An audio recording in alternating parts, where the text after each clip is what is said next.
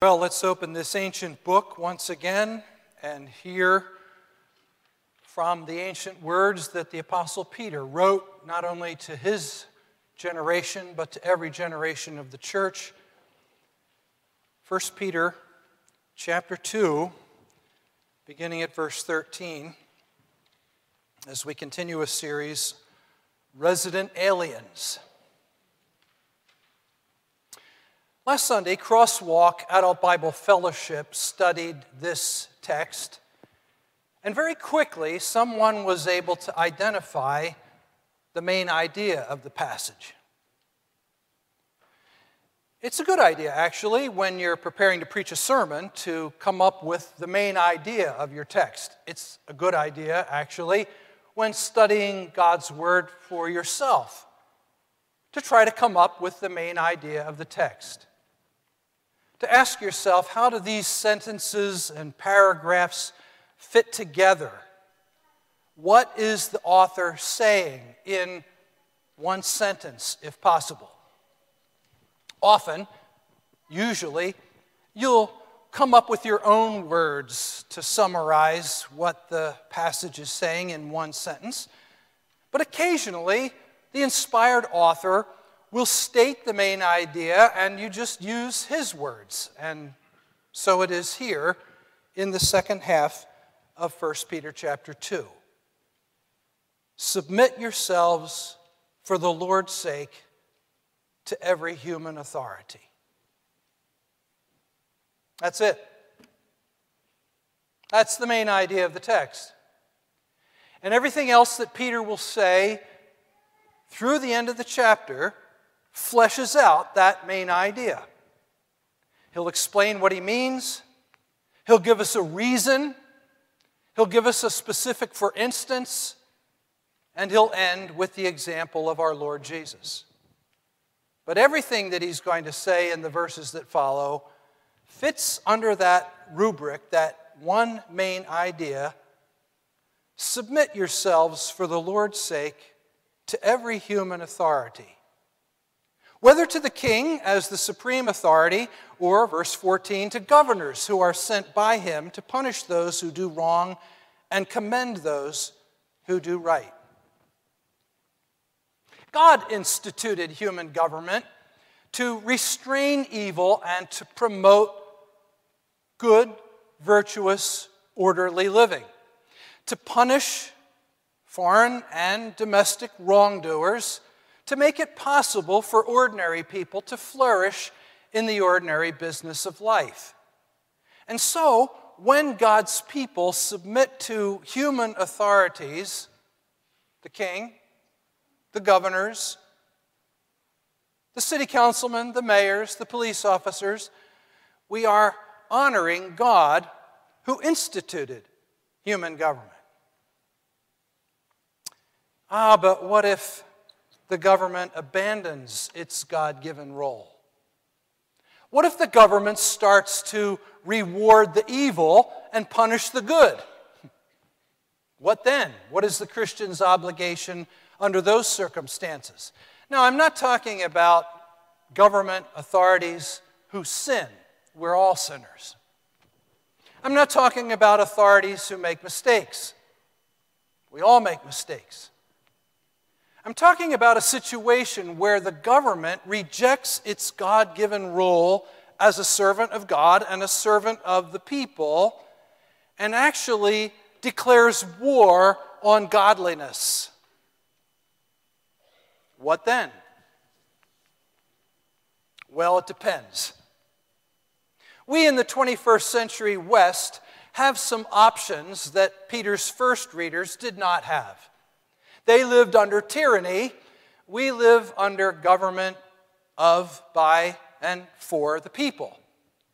And so when government wanders astray, we can try to persuade a majority of our fellow citizens to vote the bums out, to change the government. We can appeal to the courts when the executive branch overreaches, as our church and other churches did a few years ago. We can, as in the civil rights movement, peacefully and in an orderly fashion disobey unjust laws when the government has gone astray. And even in the first century, under Roman rule, under Caesar Nero, Peter's call to submit to human authority was not absolute. In Acts chapters 4 and 5, Peter and the other apostles were told by the authorities to stop preaching. Well, they kept preaching and said, we must obey God rather than men. So what he writes here in verses 13 and 14 is not meant to be an absolute. However, Peter's default and our default should be to honor God by honoring the human authorities that he has placed over us. Many of you know that back in the 1980s, I participated in Operation Rescue. That was a ministry in which mostly Christians, but some other unbelieving citizens, would go to an abortion clinic and sit outside on the sidewalk praying and singing hymns so that people could not get into the building and do their bloody business that day. And there would be sidewalk counselors who would try to engage with women who had come to the clinic and encourage them to choose life. Typically, we were arrested and charged with disorderly conduct or criminal trespass. And on one occasion, there were about 50 of us in a Pennsylvania courtroom on trial for a rescue. The prosecutor and our attorney had struck a deal where 3 of us would be allowed to speak to the court instead of all 50, and in exchange the prosecutor would ask for a minimal fine. I was to be one of the 3 who spoke on behalf of the group. And when it came time to swear me in, the judge said, let's bring a Bible. And other officers of the court started looking around and they couldn't find a Bible. And the judge said, here we're supposed to start a trial and there's not a Bible in the courtroom, and about 40 pro-lifers held up the Bibles that they had brought with them that day. And so I began my words to the court by saying, Your Honor, you just saw a demonstration that we are Bible people. And so you are unlikely to see most of us in your courtroom for any other reason. We are law-abiding people. I went on to explain why, when the law is unjust, God's people may be compelled to break that law. Why does this matter? Why should our default be submission to government authorities? Well, Peter answers in verse 15. This is his reason for his main idea. It is God's will that by doing good, you should silence the ignorant talk of foolish men. Your pagan neighbors, Peter knows, are primed to criticize you. Your God-fearing, Christ-following lifestyle rebukes them, and so they're going to look for any and every reason, usually foolish and ignorant reasons, to criticize you. Don't make it easy for them. Be a model citizen in the way you respect their property, in the way your children behave in the neighborhood, in the way you are ever ready to help neighbors in need, in the way you disagree with people you think are wrong, in the way you are not quick to respond to insult with insult. Represent Jesus well. The Puritan pastor Richard Baxter wrote, "Oh, brethren, what abundance of good works are before us, and how few of them we undertake to do. I know the world expects more of us than we do of ourselves, but if we cannot answer the expectations of the unreasonable, let us do what we can to answer the expectations of God, of our own consciences, and of all just men. For it is the will of God that with well-doing we should put to silence the ignorance of foolish men." God calls on us, his people, to be happily honoring human authority for the Lord's sake and for the testimony of his church. This story is so remarkable that I want to make sure I don't leave anything out, so I'm going to read it. It comes from Open Doors Ministry, a ministry to the persecuted church, who said that Chinese government officials became so fed up with the high rates of crime, drug addiction, and sickness in one county that in the mid-1990s they turned for help to the only model citizens in the area: Christians. Now, you know enough about China to know that this is remarkable. The official government line is that Jesus was a myth, he never existed, and that Christians are unpatriotic troublemakers. But we had to admit, said one official who wanted to remain anonymous, that these people in this area were a dead loss because of their addiction to opium. Their addiction made them weak and sick. They would go to one of their pagan priests who would require animal sacrifices of such extravagance that the people became poor. And because they were poor, they stole from each other, and law and order deteriorated. It was a vicious cycle that no amount of government propaganda could break. We noticed, however, that in some villages in that county, these people were prosperous and peace-loving. There was no drug problem or stealing or other social order problems. Households had a plentiful supply of pigs, oxen, and chickens. So we commissioned a survey to find out why these villages were different. And to our astonishment and embarrassment, we discovered a key factor was these villages had a majority of Christians. Officials launched a daring experiment in 1998, the likes of which would have been unthinkable in China 10 years previously. I don't know if it would be unthinkable today, but they sponsored Christians to go into the troubled villages and share their faith. They started out picking the worst village, which had 240 people, 107 of whom were addicted to opium. Christians were bussed into the village at government expense. The villages were herded together by the police and made to listen to the testimonies of the Christians. A year later, there were 17 converts in that village. They began to grow rich because they stopped spending money on drugs. Each of the 17 converts had enough to own sewing machines and start small businesses. And by early 2002, 83 of the villagers were Christians, and the prosperity had spread. The government officials said, "We are delighted with the results and have been extending this tactic to other villages since then." It is the Lord's will that you put to silence the ignorant talk of foolish people.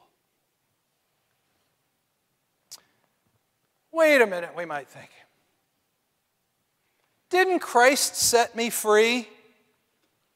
I read in the Gospels and in the epistles about tremendous freedom from tyranny of every kind.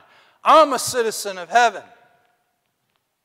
Why should I have to submit to human authorities? Well, I'll give you two answers, one Ken's and one Peter's. My answer, which I think is a biblical answer, is that although my citizenship is in heaven, I still pay taxes in Lake County. I still have obligations and rights in this city, this state, this nation that don't go away because I'm a Christian. I'm a citizen here too. Peter's answer comes in the next verse, verse 16. Live as free men, but do not use your freedom as a cover-up for evil. Live as servants of God. Yes, Christ has set you free. Free to serve God. You're not free to drive your car as fast as you want. You're not free to cheat on your taxes. You're not free to defraud your neighbors. We knew a lady back in Denver who kept cats in her apartment even though she had signed a lease agreeing to no pets. And this is what she said: "I'm a Christian. My landlord is not. I don't have to do what he tells me to do. No, Peter would say, you are free to be a servant of God, to honor him. And he says to honor human authorities. I used the word default a couple times already. Our default, our inclination, our desire, our first choice is wherever possible, to whatever extent possible, we will submit to human authority. And so this paragraph is summed up in verse 17. Show proper respect to everyone. Love the brotherhood of believers. Fear God. And then back to where he began. Honor the king. Next, Peter is going to give his readers and us a specific for instance that applied to many of his first century readers when in verse 18 he says, slaves, submit yourselves to your masters with all respect, not only to those who are good and considerate, but also to those who are harsh. For it is commendable if a man bears up under the pain of unjust suffering because he is conscious of God. But how is it to your credit if you receive a beating for doing wrong and endure it? But if you suffer for doing good and you endure it, this is commendable before God. American Christians can hardly read these words without thinking of the kind of slavery that is a blot on our history. But the slavery that Peter is talking about was not race-based lifelong bondage. It was not slavery that resulted in someone kidnapping the slave, shipping him across the ocean to where he would be tradable, sellable property as long as he lived. Slavery in the first century was a kind of economic arrangement that was very common. According to some estimates, up to a third of the population of the Roman Empire, at least in urban areas, were slaves. Slaves could be better educated than their masters. They could rise to positions of enormous responsibility in the household. They could own property. They could acquire enough money to purchase their freedom, although some chose not to, but to stay in that relationship because of the security that it offered in contrast to piecemeal work under other circumstances. So it's a different kind of slavery. In fact, some of you may be looking at translations of the Bible that use the word servants instead of slaves. Now, none of this is to say that slavery, even back then, was no big deal. In his letter to the Corinthian church, the Apostle Paul said to slaves, if you're able to win your freedom, by all means do so. Good thing. And here, Peter envisions that some Christian slaves might be suffering, and not for doing right, not for doing wrong, but for doing right. Maybe the master told them to lie, and they wouldn't lie, and they got punished for it. Maybe the master came up with a dumb idea, they followed through on it, and when it didn't work out as they knew it wouldn't, he blamed them for it. Whatever the circumstances, they were suffering for doing right. Now, if a 21st century Christian employee is mistreated, once again, we have options that might not have been available to Peter's first readers. We can usually change jobs. We can unionize. We can assert our legal rights. And by the way, one reason that we have these options is because the gospel transforms culture. And although it took a lot longer than it should have for Christendom to finally do away with slavery, eventually it happened. And where the Christian message has affected culture, we have some of these options available now. But even Peter's first readers had a choice. How were they supposed to respond to unjust treatment? Well, the answer comes in a key phrase there in verse 19. They're submitting because they're conscious of God. Do you see that at the end of verse 19? They're conscious of God. The Christian slave in the first century, the Christian employee in the 21st century can, when unfairly treated, reason, God is my true master. And if I can please Him in my work, that's what ultimately matters.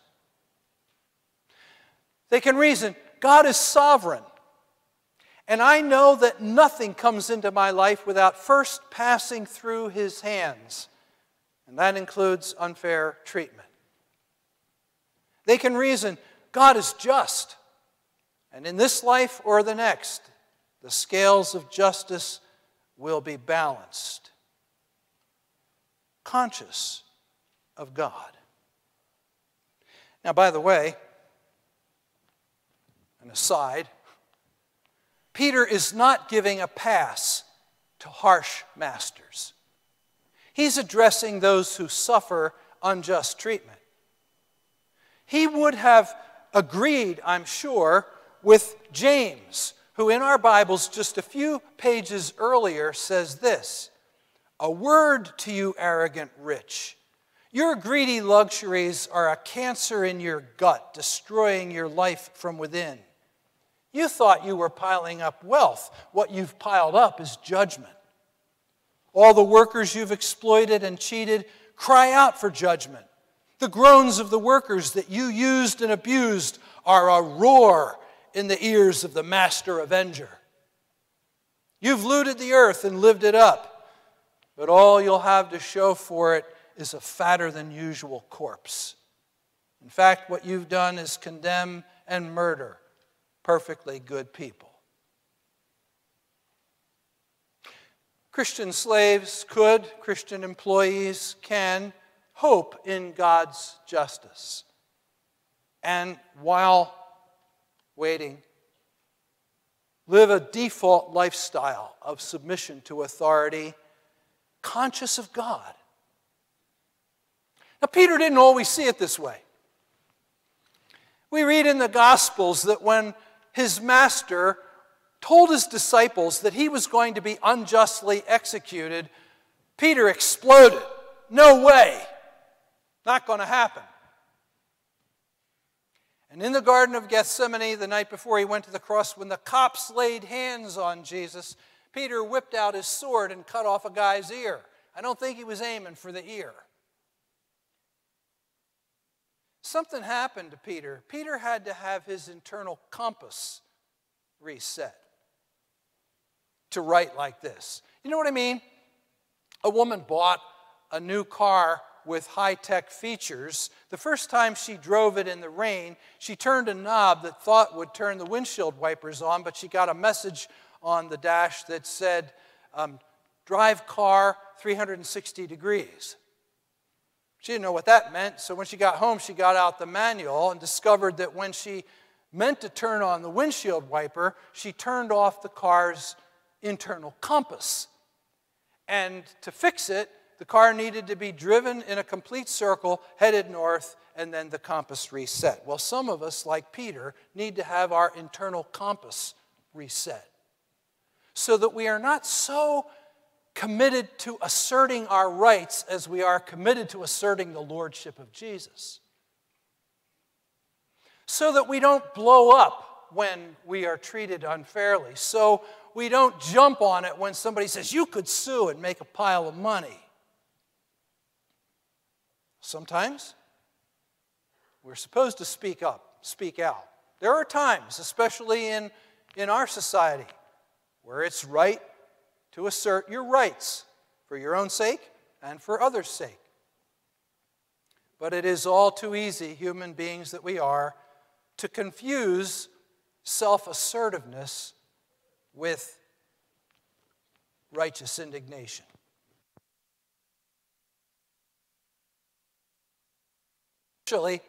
Especially in our own time. I saw a book title that says a mouthful. Here's the title: Generation Me: Why Today's Young Americans Are More Confident, Assertive, Entitled, and More Miserable Than Ever Before. Submit yourselves, for the Lord's sake, to every human authority. To this you were called. That's what Peter writes. To this you were called. This default, this lifestyle of submission to authority is not just for a few unfortunate slaves. It's for all Christ followers. Verse 21.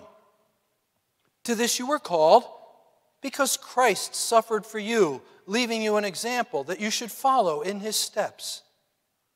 He committed no sin, and no deceit was found in his mouth. When they hurled their insults at him, he did not retaliate. When he suffered, he made no threats. Instead, he entrusted himself to him who judges justly. And verses 24 and 25, I'm going to save until the next time we come to the Lord's table. There, Peter talks about the substitutionary suffering of Jesus.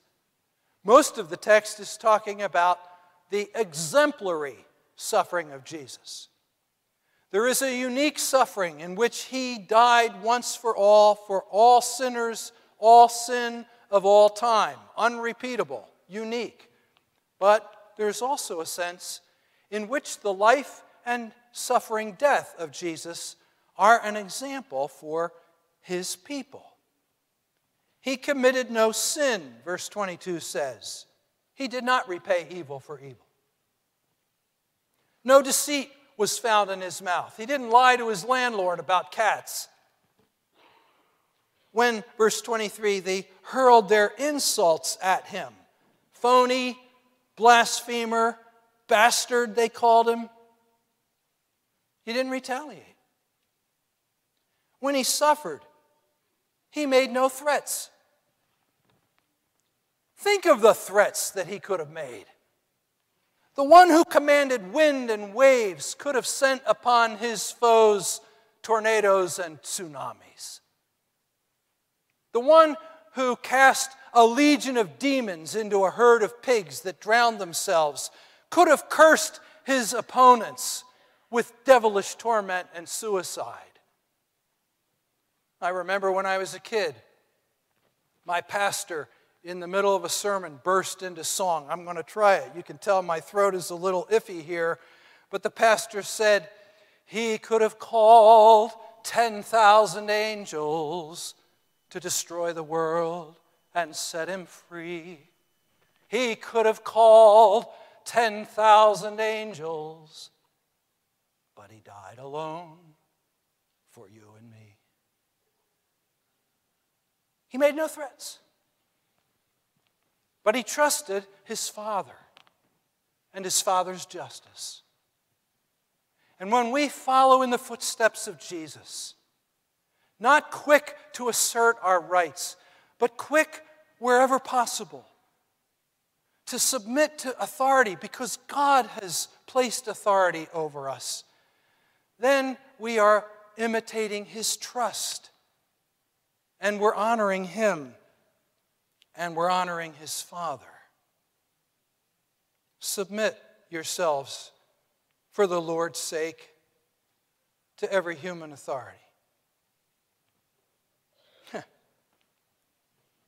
Peter knew that this does not come naturally. And it doesn't come naturally to you and me, this lifestyle of submission to authority. But when we do, when we live this vision as resident aliens in this world, we demonstrate that there is something supernatural about us. That the Spirit of the Lord Jesus is at work in us. Why are you here? What do you want?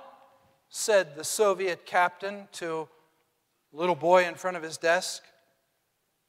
The boy, just 12 years old, conquered his fear, got his voice under control, and said, "Captain, you are the one who put my parents in prison."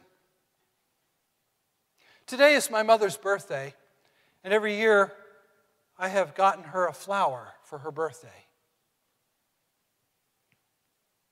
But since my mother taught me to love my enemies and to repay evil with good, I've brought this flower for you to give to the mother of your children. Would you take it home and tell her and them about my love and the love of Jesus? This captain had witnessed, without being moved, the beating and torture of Christians.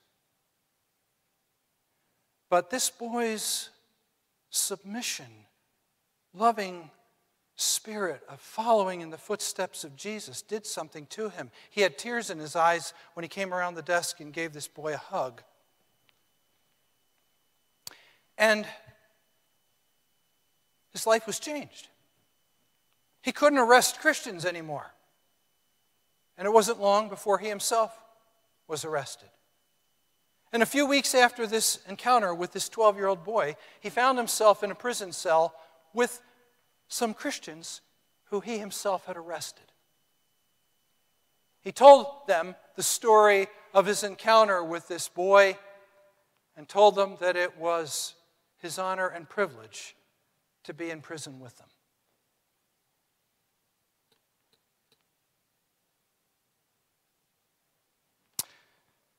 Father, I trust that the point of the story is crystal clear. That the kind of life Peter calls us to, the kind of life you call us to, the kind of life that our Lord Jesus exemplified, is something we cannot do unless you do a supernatural work of grace in our hearts. And if you do,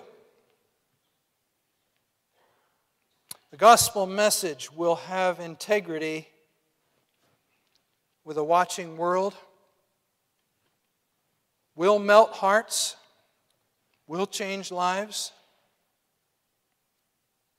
and we will give you all the praise and glory in eternity that you have been pleased to use, unworthy us, for your own name's sake. Amen. Will you stand for Peter's benediction? May the God of all grace, who called you to his eternal glory in Christ, after you have suffered for a little while, himself restore you and make you strong, firm, and steadfast. To him be the dominion forever and ever. And all his people said, Amen.